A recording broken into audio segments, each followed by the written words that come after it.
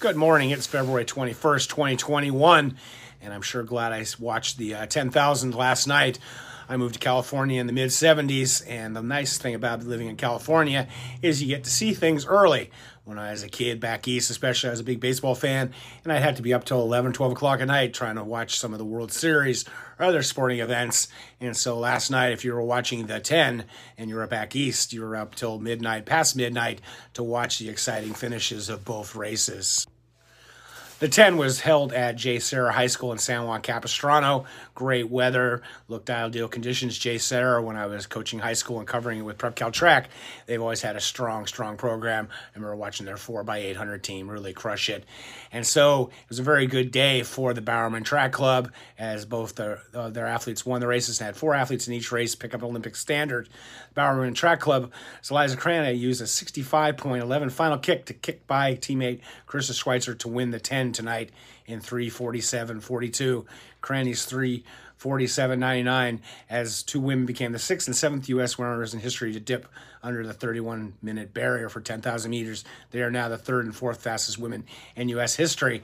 And it was interesting. They were talking throughout the coverage, and it was pretty good coverage, that Shalane Flanagan, they almost got her. I guess she is still right in front of them. So they are 3rd and 4th, and I guess Shalane is number 2. Of course, Shalane now has retired, and she is coaching in part of the Bowerman Track Club. What's great about Eliza Cranny is, she went to Stanford, often came in second in many events. Always a really good high school runner. I remember watching her at the Nike Nationals, getting second or third, I think third. And then she ran at Stanford, had a really good career. And she's been known more as a 1,500 miler, even though she did run a really fast 5K this past year, chasing Carissa Schweitzer. So this was her first 10,000, and she won it.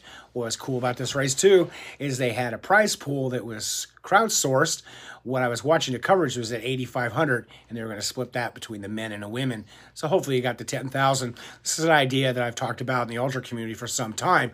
Back in the day when they had ultras, 6-day races, especially in the 1870s, 1880s, they used to give the door to the athletes, and then they made the money off concessions, selling lots of booze and food. And so they would kind of like give half the door to the winner. Second place would get a percentage, and then anybody who did a certain mileage would get a cut of the money. And I think this would be a great thing to do, obviously, with ultras. And I've been talking about people for a while doing this, but that's what they did with this race. And they talked about, if they build a nice big pool, that you might lure some people to come and run these events. And that would be very interesting. Along with the Bowerman women, Britain's Eilish McColgan also broke 31 and 3rd and 30.58, just off her mom's personal record of 30.57. Her mom, of course, is Liz, and is also her coach. And she won the world title in 2015, and bronze medalist Emily Enfield was 31.08 in this race, and Marielle Hall was 31.21. So they all got the Olympic standard of 31.25. Hall already had it thanks to her 31.05 at Worlds in 2019. For Enfield, 30, her time was a 12-second PB. And it was definitely a very well-run race. You could definitely tell that the Bowerman team had their tactics down. It says it was an evenly run race with exactly 75-second per lap pace for 7,200 meters, with pacers Vanessa Frazier and then Courtney Frerichs leading through 6,400. 4 sub-75 laps after 72, windowed the pack down to 4-2 with 3 laps to go. Schweitzer did all the leading for the final 6+ laps until Cranny kicked by for the win in the final 50 meters. Cranny ran her last 1,600 in 4:38, and with last lap splits of 72.59, 71.70, 60.75, and 65.74. And it was really interesting to see. You figured if she had the strength, she definitely got the foot speed, and she definitely showed it. They were talking about how that Frazier, Schweitzer hadn't run a 10K since college. Of course, she is only 24. So a rundown now of the sub-31 women for America is Molly Huddle is at 30.13. Shalane, as I said, their coach is 30.22. And Eliza's 30.47. And Chris is right there with 30.47, of course, also. And Dina Castor is like the 6th at 30.50. You got Kara Goucher at 30.55. So not a lot of women under that time, but it's very fast times. And, of course, now we have 12 women under the Olympic standard. So they'll definitely have a competitive field for the Olympic trials, and hopefully we have them this summer. In the men's race, they had a few more runners. They definitely just went right out at the pace as the women did, but they strung out pretty quick. It was definitely a pace line. It wasn't like the women's race, which is more like a pack ride, almost reminded me of the Tour de France. In fact, Bowerman team and a lot of these teams are starting to remind me a lot more of like cycling, where you have training camps and teams competing and racing against each other or with each other, and you have domestiques pulling along the leaders, and then the leaders launching at the end, kind of like the sprinters in the Tour de France or the climbers in the Tour de France. Very interesting. So in the men's race, it kind of spread out pretty quick. Edward Chester and Chris Derrick, they ended up dropping out. A number of the people, along with the Pacers, obviously dropped out. But you still got 5 men under the Olympic standard. Amazingly, these 5 men all stayed pretty much together till the very end. Mark Scott had a hot 20-21 tonight, where he ran 27:10 to win the men's 10,000 and moved to number 2 all-time on the British list. He's only behind Mo Farah. Pretty impressive. He wasn't the only man leaving the race happy, because everyone got the 27:28 standard. Grant Fisher, in his debut, just like Cranny, also a Stanford graduate, ran 27:11 for second, meaning he's now the 5th fastest American in history.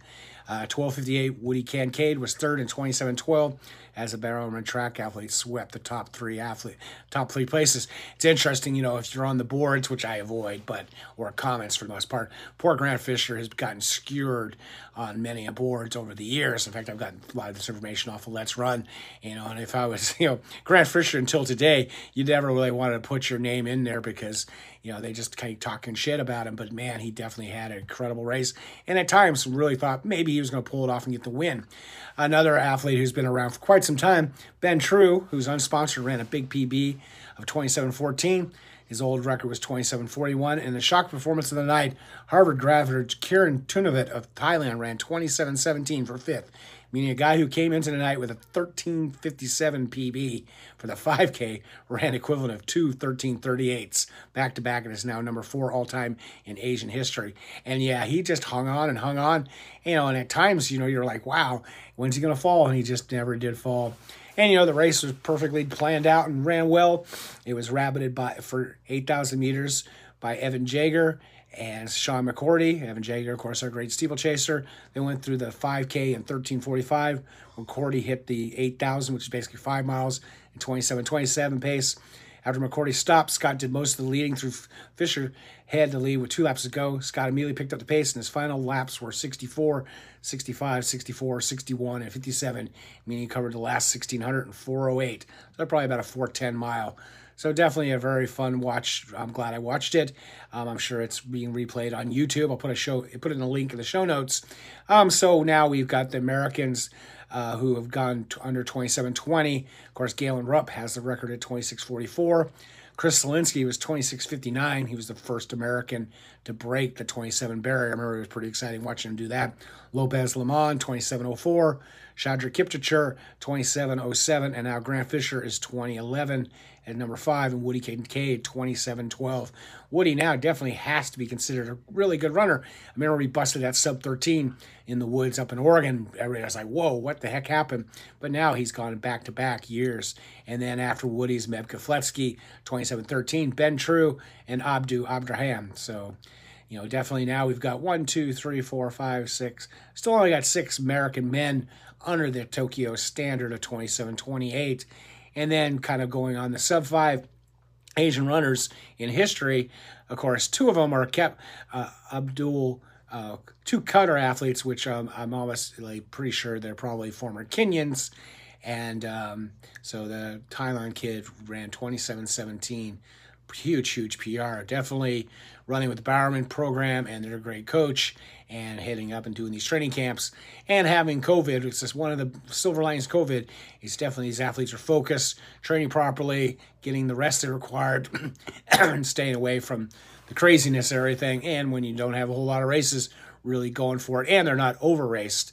So very exciting news here at the 10. I'm sure they're very happy. They're going to be having another race coming up in March, I believe, with like 800, 1,500, 5,000. And so definitely check it out. I definitely will be talking about that in the future. Please subscribe to this channel if you can. And as always, stay healthy, be boring, not epic.